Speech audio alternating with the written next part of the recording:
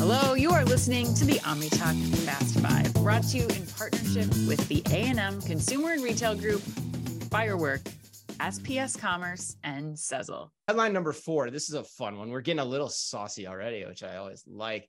Ashley Furniture is planning to lean heavily on experiential marketing. My favorite word, and experiential, which I'm not even sure that's a word, but it gets thrown around all the time. I need to look that up.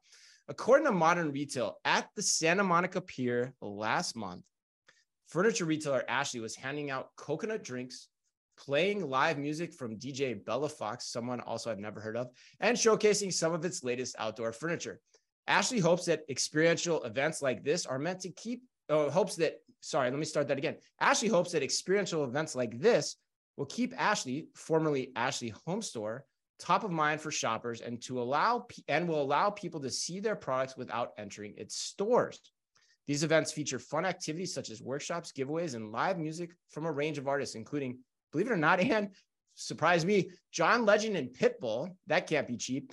And they can draw anywhere from 40 to 2,000 people, depending on the capacity.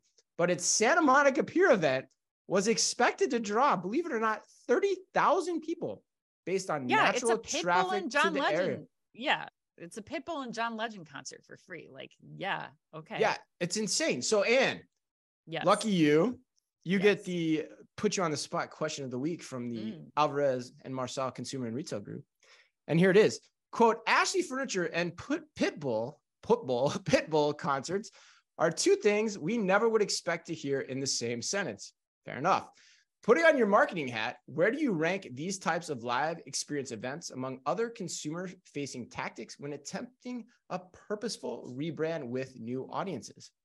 Well, okay, I think you have to look at this as like rebrand, getting your name out there. Will Ashley get impression lifts from these kinds of events? 100%.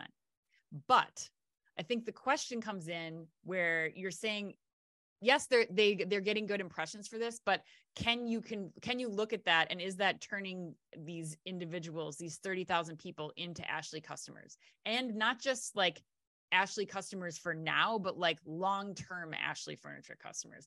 And I think that if I were the marketing team at Ashley Furniture, I think this is cool. They've been doing it for 5 years, but I think I would start to be investing in other activities with Pitbull, like getting him to like go into an Ashley Furniture store, walk around, and start TikToking or like be the spokesman from the Ashley Furniture store so that people actually get a sense of what is happening in store. But Chris, you know what? They can't do that because the store is not paying off what they're giving people in this experience. And I think that's a major problem. Like, do you have the product to support all this hype? Like, are you paying it off? Is it worth it?